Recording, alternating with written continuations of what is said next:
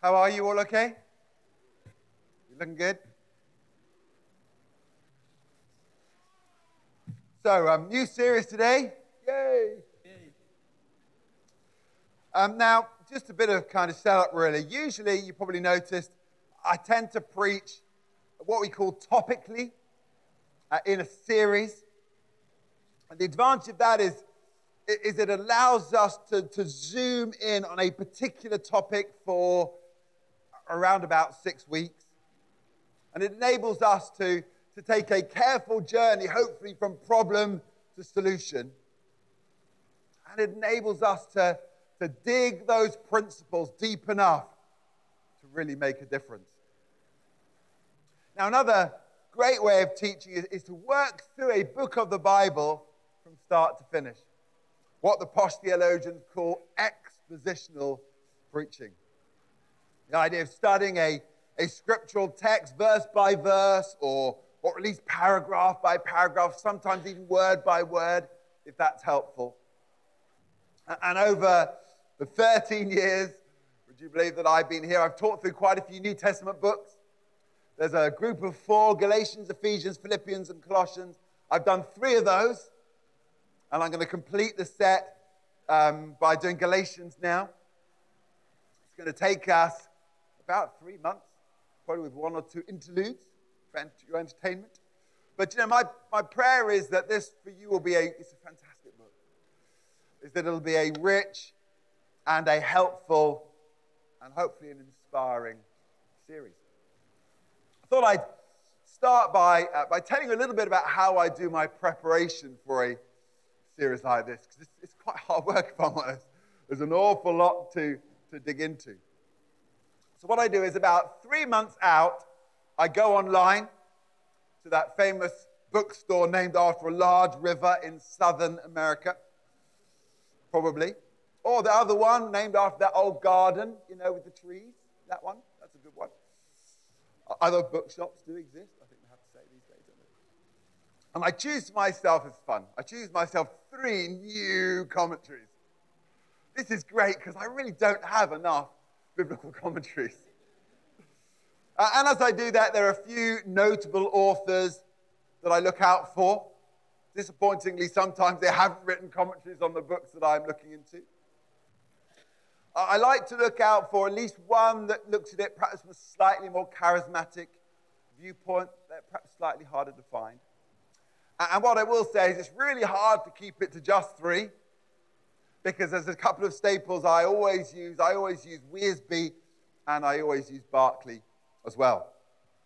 So I thought I'd bless you by showing you a photo of my Galatians pile. Okay, that's my Galatians Bible. There we go. So, what did I choose this time? I chose, first of all, Tom Wright, N.T. Wright. You've got to have N.T. Wright. He is, I'm sure you all know, is a former Bishop of Durham. We won't hold that against him.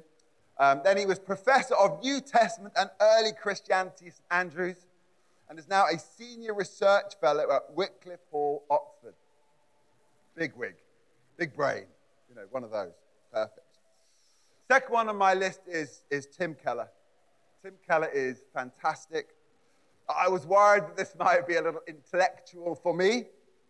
And I've been reading it for months now with my muesli in the morning. We've been getting on fine, me and Tim Keller. Joyce Meyer, one of my heroes. I knew hers would be straight-hitting and practical and challenging. As I said, I always also look at William Barclay. He's a classic, really. He's really good at the sort of historical, contextual stuff. And then finally, Warren Wearsby, who's a really good commentator. I have his complete works. He's not terribly charismatic, but he's very thorough and really insightful.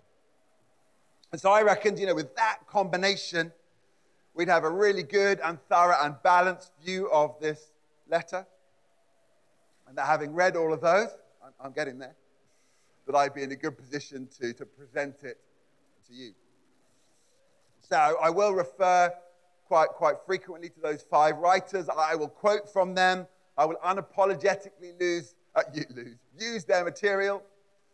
I will build on some of the ideas that really sparked inside of me, but I'll try to make sure I give them the appropriate credit, which I've done right here at the start. Okay, so let's dive into Galatians chapter 1, starting verse 1. And it goes like this. This letter is from Paul, an apostle. I was not appointed by any group of people or any human authority, but by Jesus Christ himself and by God the Father who raised Jesus from the dead. All the brothers and sisters here, join me in sending this letter to the churches of Galatia. May God the Father and our Lord Jesus Christ give you grace and peace. Jesus gave his life for our sins, just as God our Father planned, in order to rescue us from this evil world in which we live. All glory to God forever and ever. Amen. That's the introduction. Most Pauline letters start with a standard form, the form of the day. It starts off, first of all, with the authorship. It is I, Paul the apostle.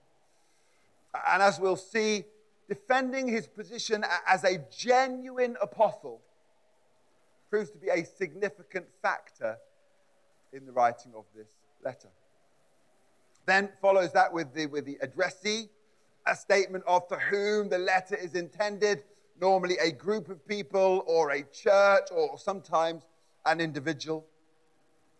And then it's followed by some form of greeting. In this case, verse 3, may God the Father and our Lord Jesus Christ give you grace and peace. And then in Galatians, the opening section concludes with a powerful statement of the gospel. This is hugely significant because, one of the key purposes of this letter, as we'll see this morning, is to defend the true and pure gospel of the Lord Jesus. So verse 4 says, Jesus gave his life for our sins, just as God our Father planned, in order to rescue us from this evil world in which we live. All glory to God forever and ever. Amen. And he goes on to say, verse 6, I am shocked that you are turning away so soon from God, who called you to himself through the loving mercy of Christ. You are following a different way that pretends to be the good news. It's not the good news at all. You are being fooled by those who deliberately twist the truth concerning Christ. Bang! Paul goes straight into it here. No messing around. I am shocked, says Paul. There's a tone of surprise, almost anger in his words here. The point being, there is a perilous issue that has inspired Paul to write this letter as a matter of great urgency. And here it is, right on the front end. We'll get to that. Let's ask, who were the Galatians and what was Paul's relationship with them? There's some scholarly debate, which we won't get into, about who exactly the Galatians were. The word Galatia derives from the word Gaul, which you probably recognize from Latin lessons or French or history or something. It was most likely a Roman province somewhere in southern Turkey. It included cities that you've heard of, like Antioch and Iconium and Lystra and Derbe. Not that Derby, Stuart, the other one. The churches were probably founded in Paul's first missionary journey, which we read about in Acts 13 and 14. And it was probably the first epistle that Paul wrote, dated at around about 49 AD. This was during the reign of Claudius, who was the fourth Roman emperor. Now, most of the people in this region worshipped local pagan gods and goddesses. Some had started to worship the emperor himself, kind of the Roman imperial cult. There was a significant minority of Jews. They had their own synagogue. And then into that along comes Paul. And Paul is advocating for one true God, the Creator, the Sovereign, the Almighty, and is saying that he has now revealed his long-awaited rescue plan. Talking, of course, about a Jew named Jesus, the Jewish Messiah, King of Kings and Lord of Lords, the one who died at the hands of the Romans, but was raised from the dead and is the Savior that we all need. And you know what? Paul's message had been well received, and healthy churches had begun to grow all over Galatia. So what was the problem? Verse 8. Let God's curse fall on anyone, including us or even an angel from heaven, who preaches a different kind of good news than the one we preach to you. Here's the problem. I say again what we have said before. If anyone preaches any other good news than the one you welcomed, let that person be cursed. So here's the problem in a nutshell. Many had started to turn away from their spiritual father, Paul. And they were now following these legalistic teachers called Judaizers, who were mixing Old Testament law back in with New Testament grace. And as we'll read, they insisted the Gentile believers needed to be circumcised first. And all the men said, oh my. To be considered a true believer, they said, you had to essentially convert to Judaism first. And of course, that contradiction led to a battle for the very soul of the gospel. I'm going to read you a helpful illustration. This is from N.T. Wright in his book. And he says this. Imagine you were in South Africa in the 1970s. A few periscopes go up. Apartheid is at its height. You are embarked on a risky project to build a community center where everybody will be equally welcome, no matter what their color or race. You've designed it. You've laid the foundation in such a way that only the right sort of building can be built. Or so you think.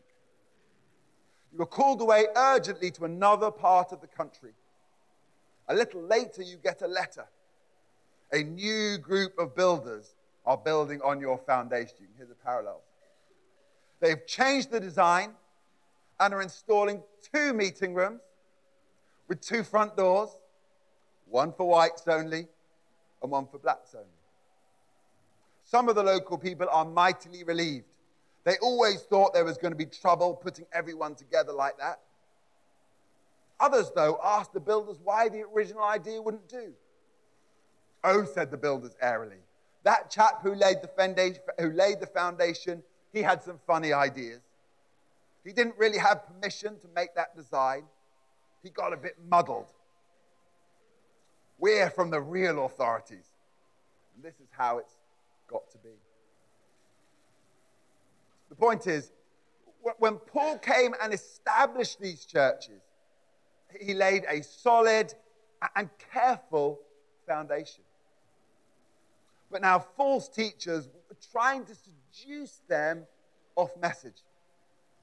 They were trying to discredit the original architect, who was Paul. They were trying to lure them away from the truth and the freedom of the genuine gospel, back into legalism and ritual and bondage, what we call religion. And so Paul was writing with urgency, shocked at how quickly this had happened, and to remind them and to return them to the true gospel. And here is the true gospel.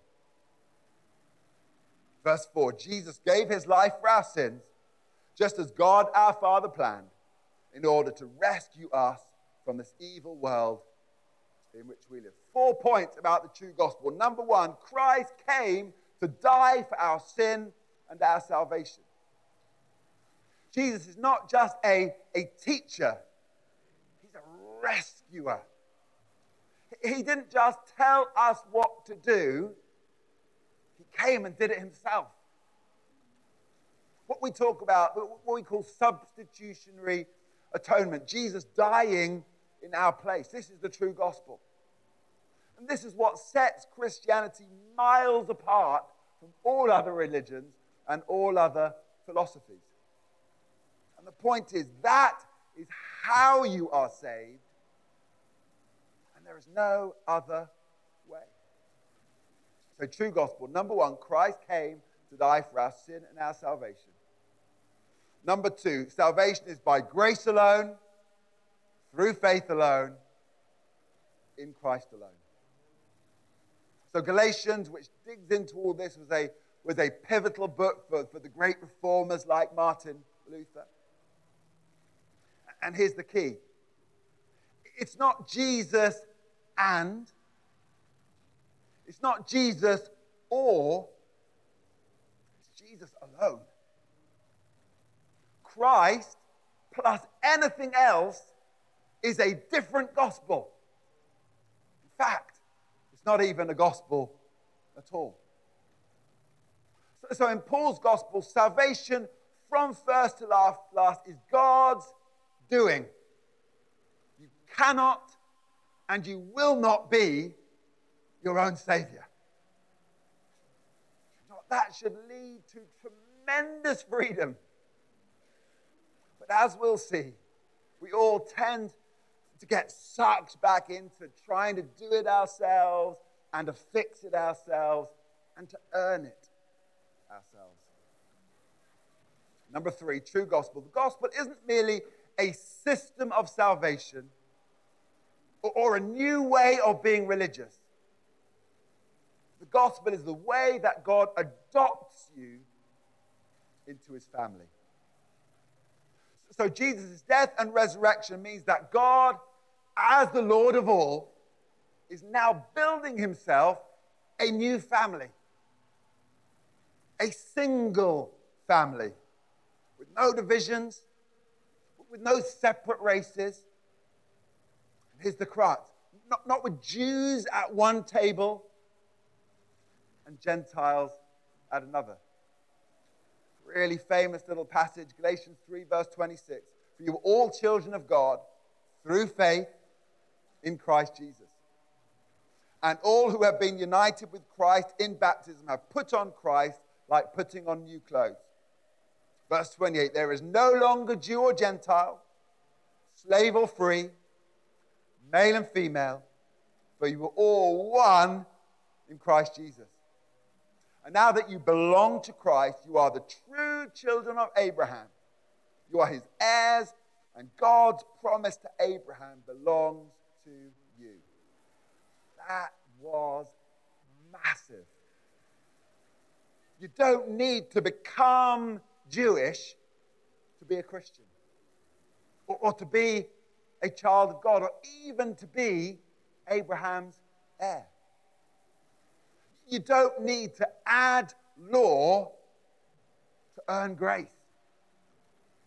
See, the Judaizers said this: if you want to please God, then you must be circumcised and then dedicate your life to carrying out all the rules and regulations of the law.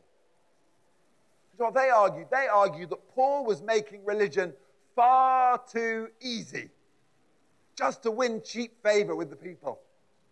Verse 10, obviously, Paul says, I'm not trying to win the approval of people, but of God. If pleasing people were my goal, I would not be Christ's servant. You know what? The concept of unearned, the concept of undeserved is hard for us as humans. You know, we love a code of conduct. We love a set of rules. We love cause and effect. Grace is much harder. But as the Mandalorians say, this is the way. You've got to watch that. There's a Tim Keller line that I love. He said this: the gospel calls us out of religion as much as it calls us out of irreligion. Think about that one. Number 4, true gospel. Freedom is a position in which we now stand in Christ. It's not one that we earn through our good works or our religious compliance or our ceremonial observance. Really looking forward to unfolding some of this over the next few weeks. I think it's fair to say, I doubt we have a queue of men lining up to be circumcised. But I reckon we all find ourselves unwittingly sucked back into subtle forms of legalism and religious compliance. And you know what? In doing so, we miss the power of the freedom that we should have in Christ. And you know what? The enemy just loves this game. If he can use some means or another to convince you that it's Jesus plus, he can steer you off track, down rabbit holes, and ultimately back into bondage.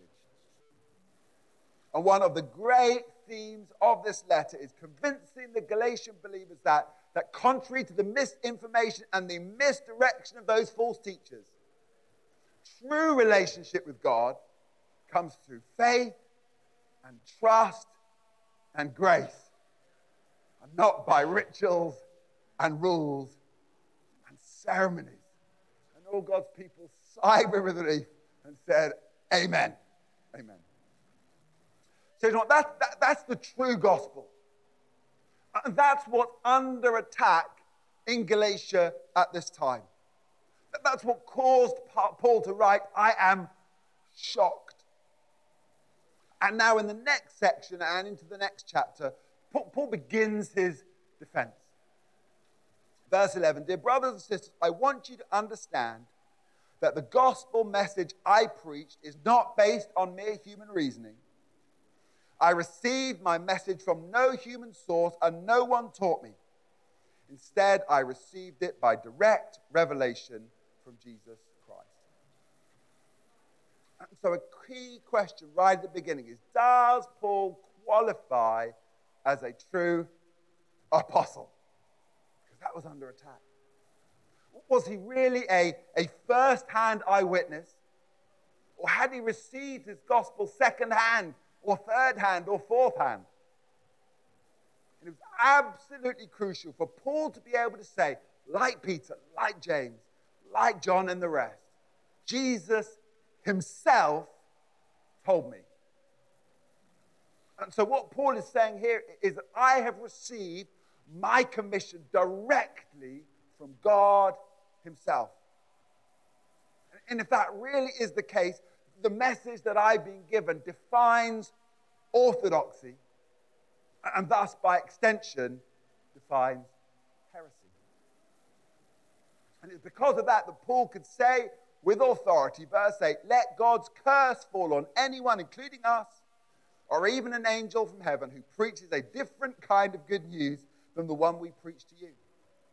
Verse 9, I say again what we have said before. If anyone preaches any other good news than the one you welcome, let that person be cursed. The word is anathema. As I said, in the rest of chapter 1 and indeed much of chapter 2, Paul gives evidence in defense of his apostleship and hence his, or rather the, true gospel.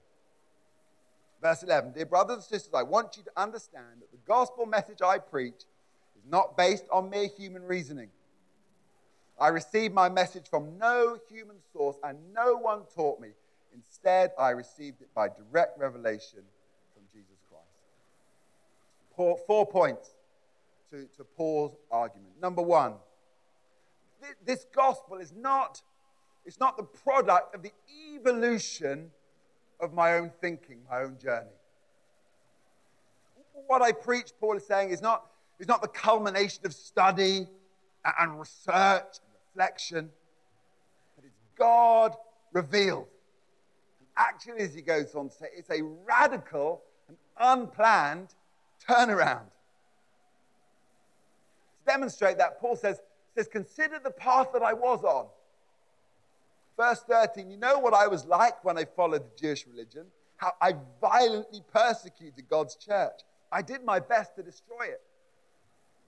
See, the reality is Paul was headed in completely the opposite direction until Jesus himself arrested him.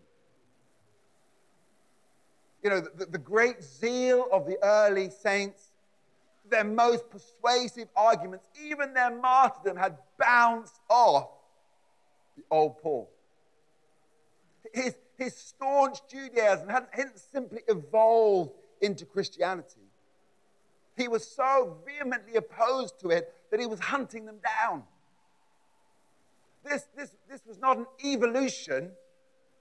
This was an intervention. Number two, Paul's defense. This gospel is not the result of my response to the teaching of others.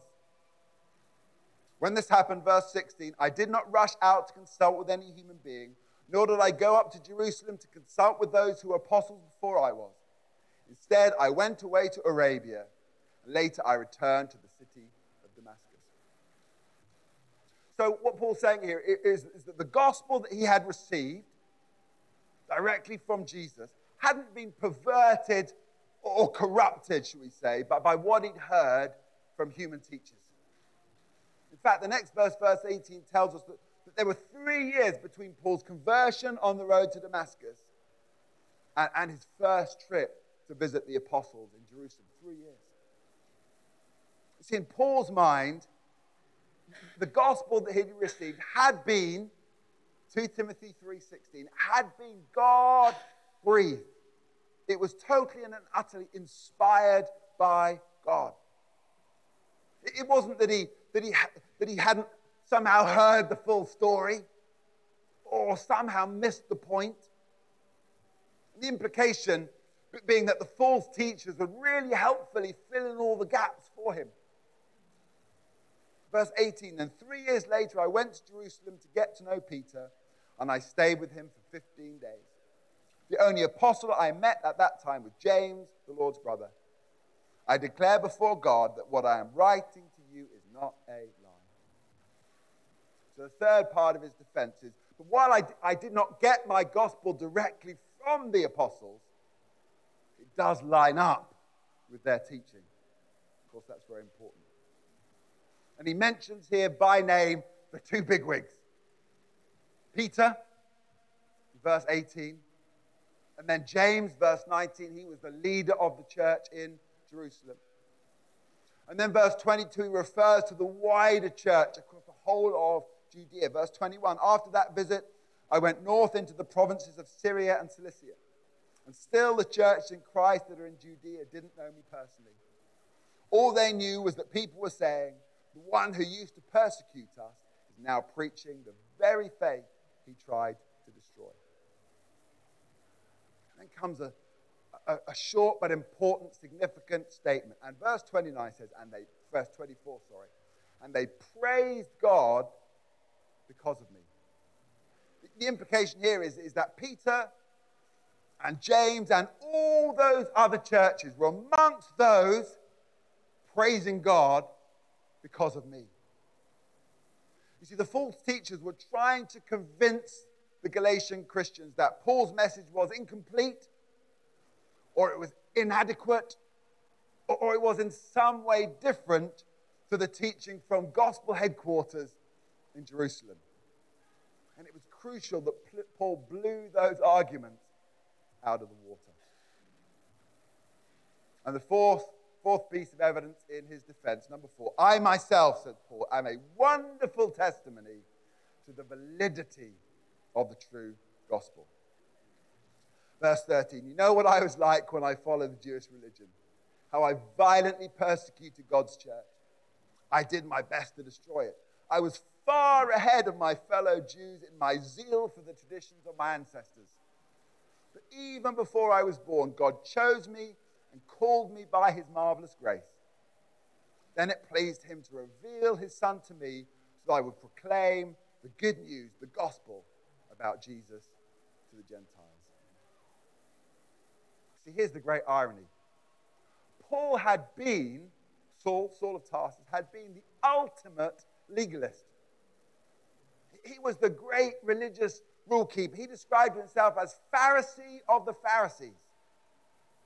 He was, in fact, as zealous as anybody for the very matters of the law the Judaizers were trying to pull the Galatian converts back into. But as reflected numerous times in his various epistles, Paul had come to recognize the futility of that, to recognize the impossibility of all that, to recognize the reality that salvation simply cannot be earned. Instead, Paul had thrown himself at the mercy of God. He'd given up trying to earn it, and instead he had responded to Jesus' lavish offer of grace. He conceded that righteousness couldn't be worked for or achieved, but righteousness was instead received by faith. He could never be saved by the good works of Saul, but his salvation rested in the finished work of Christ. This is the true gospel. This is the gospel that unpicks legalism. This is the gospel that produces true freedom. This is the gospel that leads to genuine transformation and ultimately kingdom fruitfulness. This is the gospel that Paul so rigorously defends in this letter. And this is the gospel that we need to grasp if we want to live in the fullness of all that Christ died to provide for us. And that is the journey that we're going to go on for the next couple of months as a church. Amen. I'm going to invite the worship team to come to the front. I'm going to pray, and then we'll set up a response time. Let's pray, shall we? Father God, we thank you so very much for the gospel. Thank you, Jesus, that you came, and as we sung just now, you paid it all. Our sin has been washed away. Though it once was scarlet, now it's white as snow.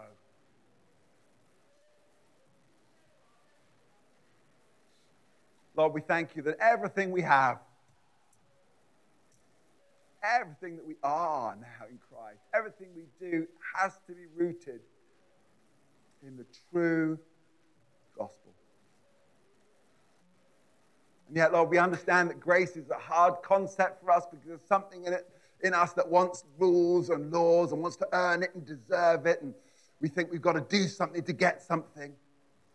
The fact that Jesus did something and that we got everything is mysterious to us. And Lord, as we work our way through this letter, I pray, Lord, that you would help us to destroy any remnants of legalism. Any thought that our relationship with you is somehow earned by our good works and our effort and our compliance and our ritual, rather than simply by grace and faith in the power of your word. And I pray, Lord, that you would use this letter that Paul wrote 2,000 years ago to truly help us to live in the freedom that Christ died to purchase for us. Freedom that comes as a result of that empty tomb and that stone rolled away. Lord, we long to be free. We will have areas in which we're still a little bit bound, a little bit frustrated, a little bit under. But Lord, you set us free.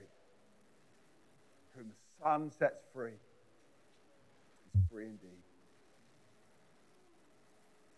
So, Holy Spirit, as we journey through this book, we pray for your wisdom. We pray for your light to shine. We pray for burden-breaking, anointed, yoke-destroying truth to fill our hearts and minds. That our relationship with you might grow and strengthen and deepen and widen. as we get to know you and your ways better. Come do it, Lord, we pray in Jesus' name.